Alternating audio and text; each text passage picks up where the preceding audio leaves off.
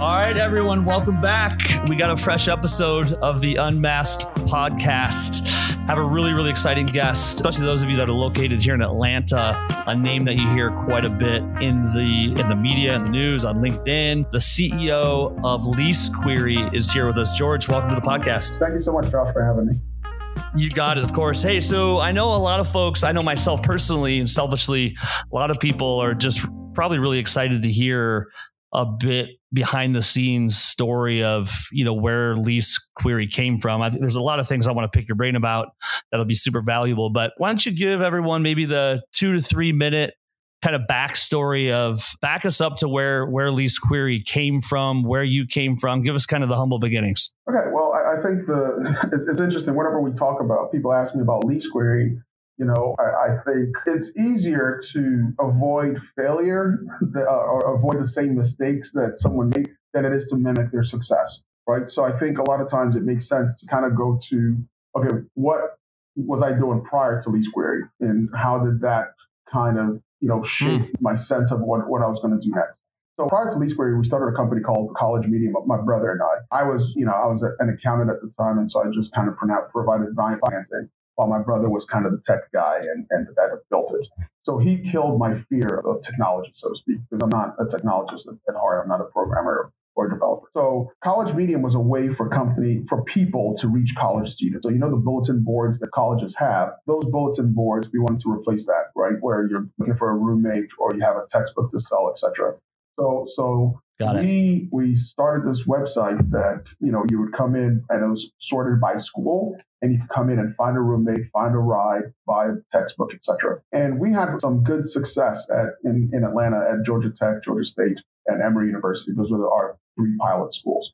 And what happened was Facebook, at the time they were called The Facebook, they would come to our site and spend 5 minutes, 6 minutes, 10 minutes, which online is an eternity. And essentially what they did was, we were using Facebook's API. We were one of the first companies to use Facebook's API when they released it. This was in 2006. When Facebook released their API, that's how we would verify if someone was a college student.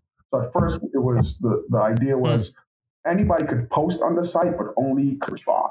And we would determine if you were a college student by having a .edu. But if you had a .edu email address, then we would say you were a college student. Well, if Facebook released their API, and when they released their API, we would use Facebook to verify if they were indeed a college student. And that's how that worked. Well, next thing you know, Facebook released Facebook Marketplace, and that essentially put us out of business. So I learned a lot of lessons there, right? I learned a lot of lessons there. Got it. One of the lessons was, never do something that requires, it's very difficult to build a marketplace, because even if you identify your ICP, your ideal customer profile, you have to market to 2 people at once, right? Buyers and sellers. If a buyer comes in and there's no sellers, they're not going to come back. So that cost of connection is gone. If a seller comes in and there's no buyers, they're not coming back either. So you needed to market to 2 groups at once. So it's very difficult. So that said, I'll never do a marketplace business again.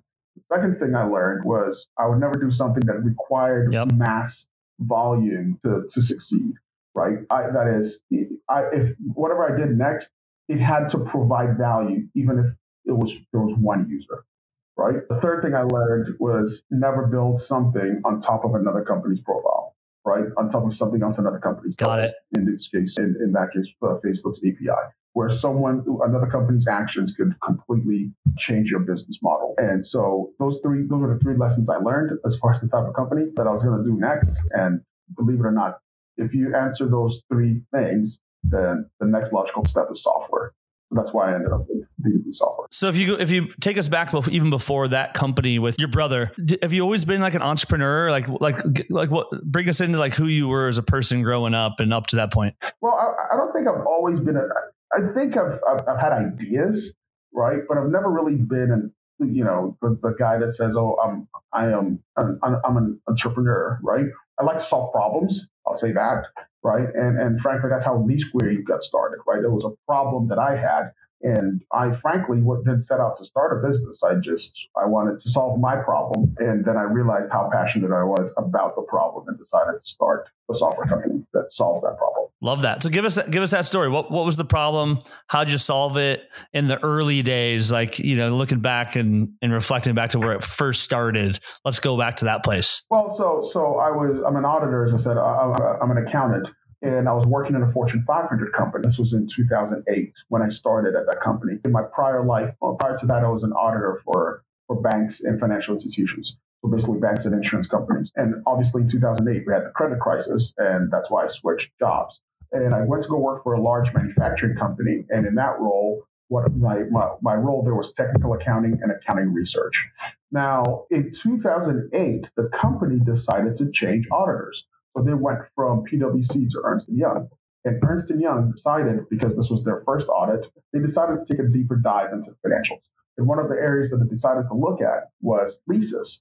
So as part of their audit procedures, they tested 10 of the company's leases, and 10 of the 10 of them were wrong.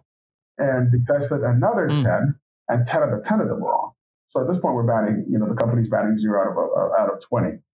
And so the chief accounting officer tasked me to teach all the controllers. This was a global corporation to teach that had different controllers. So she tasked me with teaching the controllers how to account for leases. And so I started to, create a PowerPoint presentation. And I'm a big show me guy rather than tell me. And so I said, okay, you know what? Let me build something that they can use, like an Excel spreadsheet that they could use to, plug in the numbers and it'll give them the right answer. And so I started to build, this Excel spreadsheet. And as I'm building it, I'm like, well, this is very simple accounting. It's pretty much depreciation accounting, right? Under current rules. So I'm sure there's software that does this, right? So let's go take a look. Let me go look at the software and present it to the chief accounting officer and tell her that we should probably invest in that in software as opposed to Excel spreadsheets. So I started looking and, it just didn't exist. What I found were a lot of companies had lease management software that tells you when a lease expires, tells you how much your rent is, tells you, if you have options or whatever your renewal options are, and alerts. It gives you alerts, but nothing that actually solved the accounting problem. And so once again, my role was technical accounting and accounting research, which means I had to figure out what the EITF, the Emerging Issues Task Force in Accounting, what changes they were making to GAAP, and make sure that the company got their preferred accounting treatment. So I had to get the company ready to comply with any new changes. So in that role, I knew that the boards were discussing changing the rules for leases. So, that was kind of the aha moment. Well, A, companies are getting this wrong today. B, there's no software that exists to get companies compliant under today's simple rules. And C, when the new rules come out, well, companies are going to be it's going to be very difficult for companies to comply, right? So let's go ahead and build software that helps. That's going to be compliant. Love it. So a clear problem. You found a clear problem. Lots of people knew it. You had a background in it, so you had deep understanding of it. That's you're hitting a lot of points for building a company. I'd be curious to know. I'm currently on the side of the business I currently run, am building out a tech platform. Yeah. I'm not an engineer, just like you. I have expertise in the area that we're building, and I know it well. But I'd like to, almost selfishly pick your brain on that. What lessons could you share for myself, other people out there that are maybe building a tech platform or software? They're not engineers themselves. Oh, I learned a lot of lessons, and I was definitely very lucky. First thing I will say, what I did was I knew I wasn't going to get funding, right? Because no one really wants to invest in a company that's predicated on the government taking an action in the future, right? So I knew that seeking funding would be a waste of time. So I knew I had to self-fund this thing. And so what I did the minute I decided to start a company, and that was in March 2010. I immediately upped my 401k contributions. So I maxed it out, right? And I increased the amount I was contributing because I was still obviously working at a regular job. I maxed the amount of my contribution to my 401k, and I drastically reduced my burn rate, my personal burn rate, and I got it down to $3,000 a month. So all I needed after tax, all I needed was $3,000 per month to survive, literally for everything. And that was my burn rate. And I knew that I could borrow against my 401k, right? So it's accumulated interest free as a vehicle. So that was my funding vehicle, it's my 401k. So, but now, as I said, I got the idea in March 2010. I well, not got the idea, but I decided to do it in March 2010. The first line of code was not written until September 2011. And in those, that year plus period, what I was doing was I was writing the requirements, what you call the BA, right? I was writing literally every single, it's funny. I go back and I read it now, and I'm talking reams, hundreds of thousands of lines of Excel, right? With notes. My notes were written, my step, like step 1 in red, and then notes to the programmers in blue, right? So they knew that red meant, okay, this is step 1, step 2, step 3, step 3A, step 3B, if this, then that. And then notes to clarify, right? Note 1, note 2, note 3 in blue. So it was very simple to read, and you knew exactly what you needed. That's where I was lucky. I didn't know that, that was. I'm just very particular, right? And I wanted it to be exact. And so now come to the programming part. I was very lucky in this because I found a company out of India to build the code to write the code for me. The one thing I'll say you should not do is find a person, a guy or a girl to do it on the side, right? The person needs to take this seriously. And if it's a gig, there's a difference between a gig and a job, right? If it's a gig, then you can't really hold them accountable, right? So what I did was I hired a company who now assigned a programmer to me.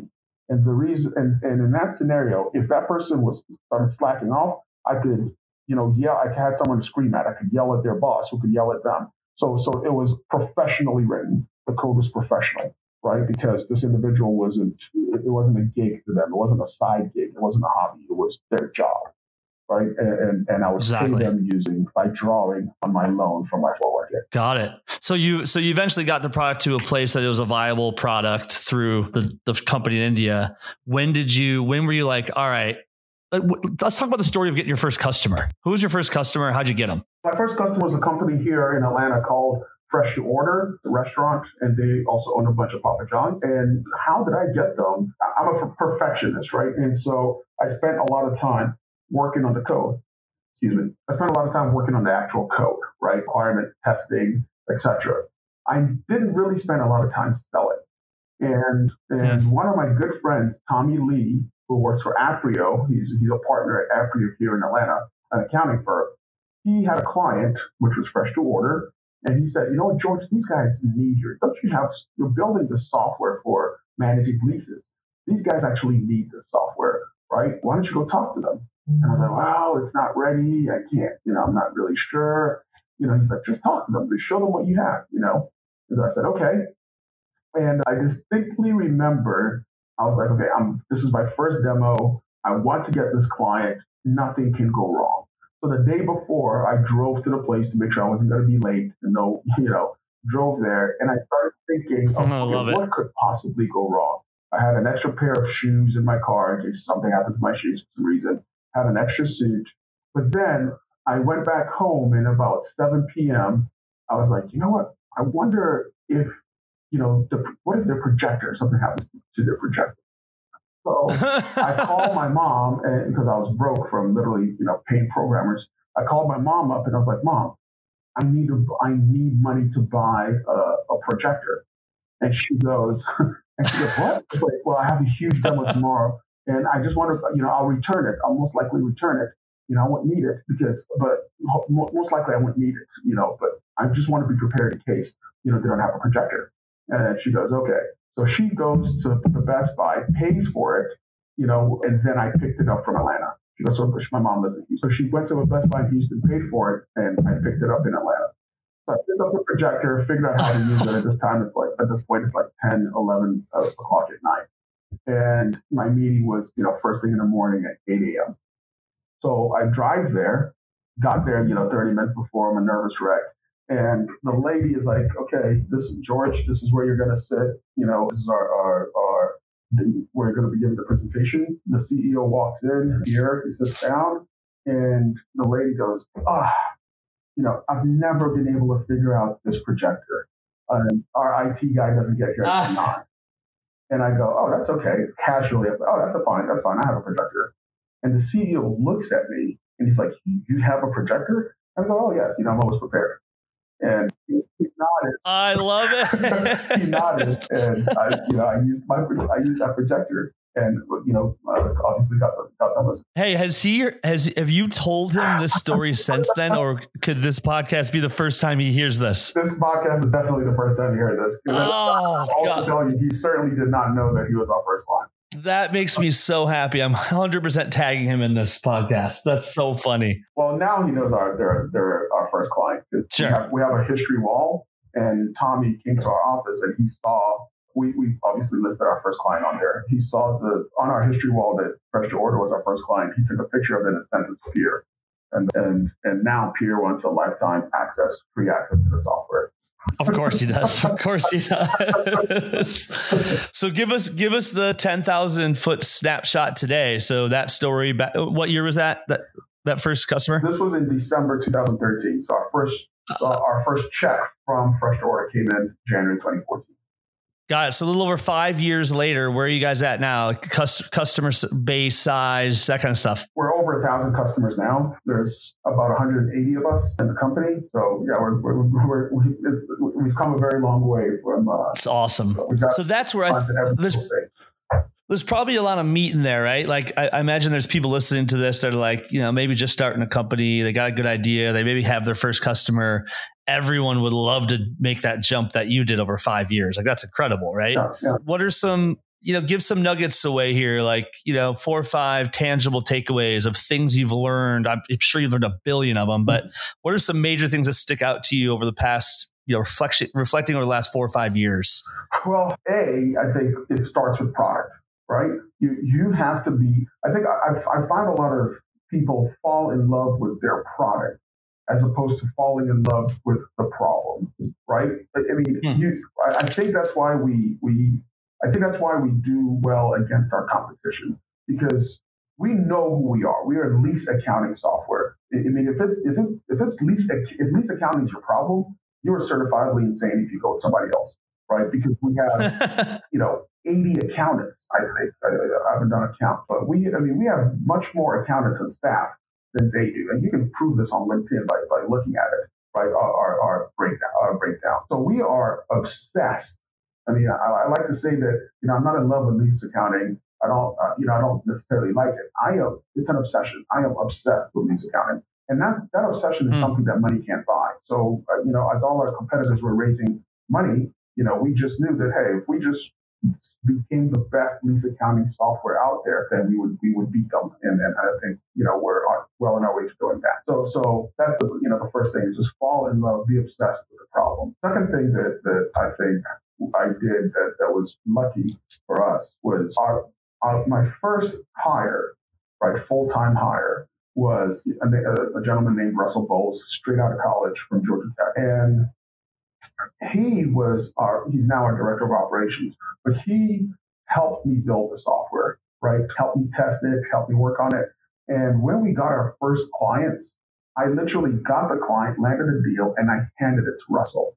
And Russell did what I didn't know at the time, but he was implementation / customer success. I never had to do that, right? So I could focus on selling, right? And I think that's a lot of times some founders have a hard time letting go. And for us, we were lucky in that I knew that Russell, my number 2 guy, would 100% take care of the client because he knew everything I did. So that first hire for us was critical, which it enabled me to sell more. The third thing. Can I dig into that really quick before you go to the third thing? That's really good. You just mentioned, so you could focus 100% of your time on selling. And I've been a sales guy my entire life. I run a business in the sales world, so I'm really passionate on that topic. Sure. And the reason why I wanted to highlight some of this and have you dig deeper is you're an accountant by trade. Yeah. 9 times out of 10, I would bet that an accountant off the street isn't a natural salesperson. They're not confident and wanting to go sell. I've met a lot of accountants. They don't love talking to other people as much as a salesperson does, right? Sure. So, but you Are you naturally a salesperson, or did you figure it out? You're like, I had to do it. Absolutely not. I am not. In fact, I have zero control over our sales whatsoever. I'm a product CEO. Right? Chris Ramsey, our CRO, is the one who built the sales team. But now, we are selling to accountants, right? We sell, that's our ICP is an accountant, controller, financial reporting manager, general ledger manager, senior accountant, SEC reporting manager, right? Those are the people we sell to. We honestly believe at LeaseQuery that only accountants can sell to accountants, right? Sure. And so because of what we call credibility, right? And we speak their language. So that's why we hire a lot of accountants, right? So now as a founder, I was there was nobody to sell. I couldn't go hire a salesperson and go sell it right away. I had to do the run, I believe our first 10, 12 clients, I sold those deals individually. Like literally, I can tell you the people I was speaking to, I remember them individually. I remember each individual sale. But that's because I had to do it, right? You're absolutely right. Accountants really can't sell, and I can't scale. So that brings me to my third point, which is know what your weaknesses are, right? And I honestly believe, I was literally just talking to our new hires today. I honestly believe that your biggest weakness is simultaneously your greatest strength, and acknowledging them is the first step. Right. And so bringing on Chris Ramsey, my partner and our CRO, was probably the best decision I've ever, because he is an enterprise sales guy. He knows how to sell. This is what he does. Right. So I deal with product. Chris deals with sales. And that's really how we've evolved as a company. That's the third lesson. Love that. Sales is critical. Having someone who knows sales, who can build a sales team, who understands the sales process. And that was Chris. Right. That's great. I don't think you even know the amount of founders that I know are listening to this right now that you're helping, who sometimes live by the excuse, hey, I'm an engineer. I'm not a sales guy. That's going to be someone else's job. But the problem is you don't have anyone else. So you have to figure out some way to go get your first 10, 15 customers on your own, even as an engineer. And I just think there's a misnomer in the world that salespeople are these bravado, well-spoken, like it's this big pitch you have to have. That's not what sales is. Sales is like, listen, you have a problem. I'm an expert at solving it. I have credibility. Let me help you solve it. That's sales. And you prove that. So it can be done. Hey, you mentioned a good story before we were on the podcast here about you almost sold 10% of your company for $12,000 when you were coming up. What's that story? I did. So in March 2013, this lady I was working with at the time, I said, hey, can we, I need money. I was running out of money and I needed $12,000. And she said she wanted 10% of the company. I said, great. We didn't sign an agreement or anything. She gave me the check because I was busy working. And I'll never forget this day, September 14th, 2013.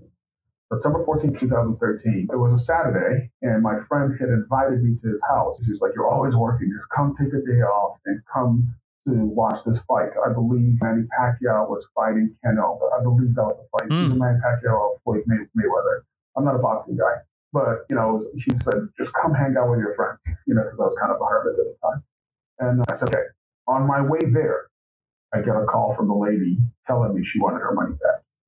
It was literally the darkest day of my life and of the company's life, And wait, how many, she had given it to you how many days before or that day? She gave it to me in March.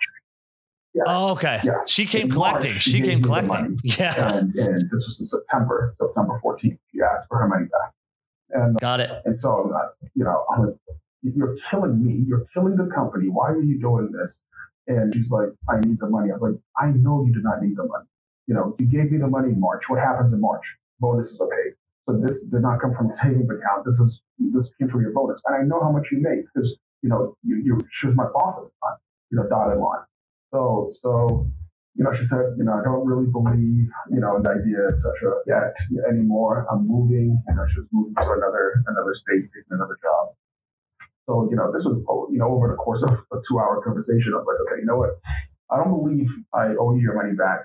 because we have an agreement, even though we haven't written it out. But here's what we'll do. I can't afford to pay you $12,000. I just don't have it. But what I'll do is I'll pay you $1,000 per month for 12 months until, I need it. And she said okay to that, which let me further know that she didn't need the money, because $12,000 straight up is very different from $1,000 annuity. Sure. Right? So anyway, I told her that I'll pay you back, but please understand this, that it'll be my lifelong mission that whenever you remember this day, you will regret it for the rest of your natural God-given life. I had literally said that word for word, which is, wow. I was pretty vindictive. I was pretty upset. But she said something really nice, which was kind of cool. Yeah. She said, you know what, George, I hope so, because that means you're successful. Which is really something really nice to say, after someone says, something that cool. Yeah. But yeah, I mean, that happened, and obviously ended up being the luckiest thing that ever happened. Yeah. Sure. That's crazy. How many times have you thought about her through the last 4 or 5 years? Well, yeah, I mean, and fuel? I don't know if I should announce this, but every check I received, I took a picture of it and sent it to her, and it's like $500 first, then, $1,000, and then, $250, $2,000, $3,000. I remember when we got our first 6-figure check. I was like, you know what? But I need to stop running.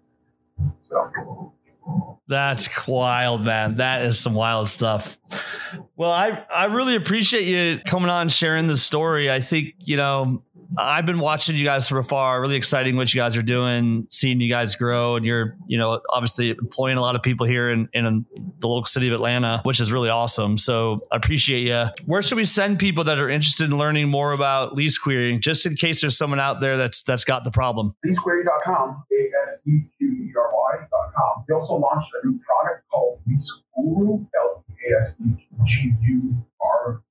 LeaseGuru goes, you can also go to LeaseGuru.com. LeaseGuru is for companies like us, right? So smaller companies that may have 1 or 2, so you can use it. So it's free for now, and it'll get compliant, right? So smaller companies that have this problem, because this is a global problem. The rules have changed for lease accounting. So companies, if you have a company that has raised a round and you have to issue GAAP financials, guess what?